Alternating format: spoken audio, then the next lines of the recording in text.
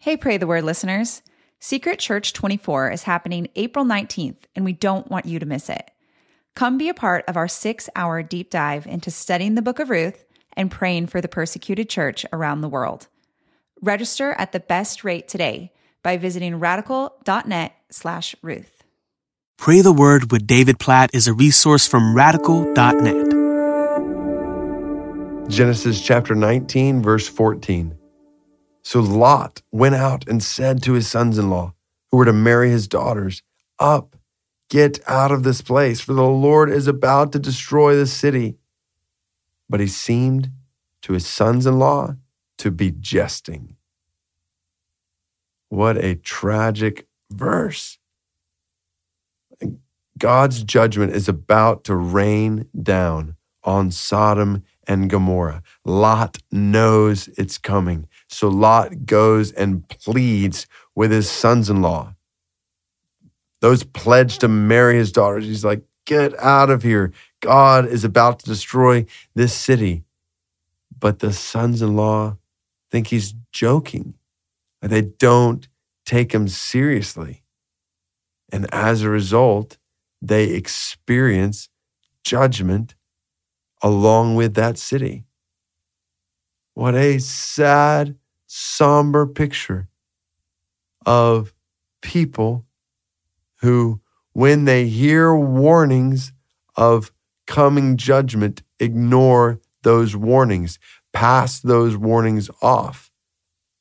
Oh, we've got to be careful of this in our own lives. Like, we see warnings to run from sin all over Scripture, all over Scripture. We've got to make sure to heed those warnings. When we read the Word of God, we are being graciously warned by God for how to experience life and satisfaction and joy. So we've got to hear His warnings, heed His warnings, to run from sin. If you are toying with sin, flirting with sin in your life today, like, run from it. Don't toy with it. Don't take the warnings of God lightly.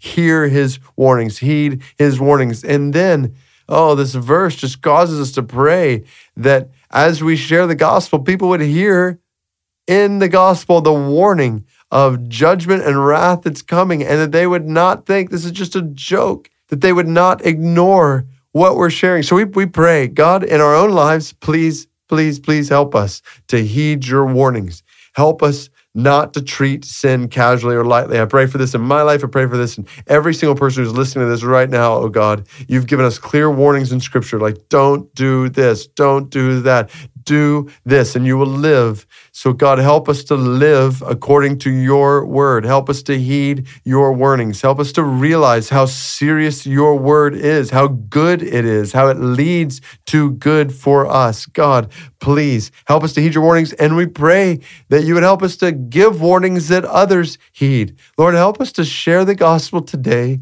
with somebody who needs to hear it. And God, help them to hear it. God, I pray for somebody in my life today. I just think of all the people I'm praying for, that they would come to know Christ.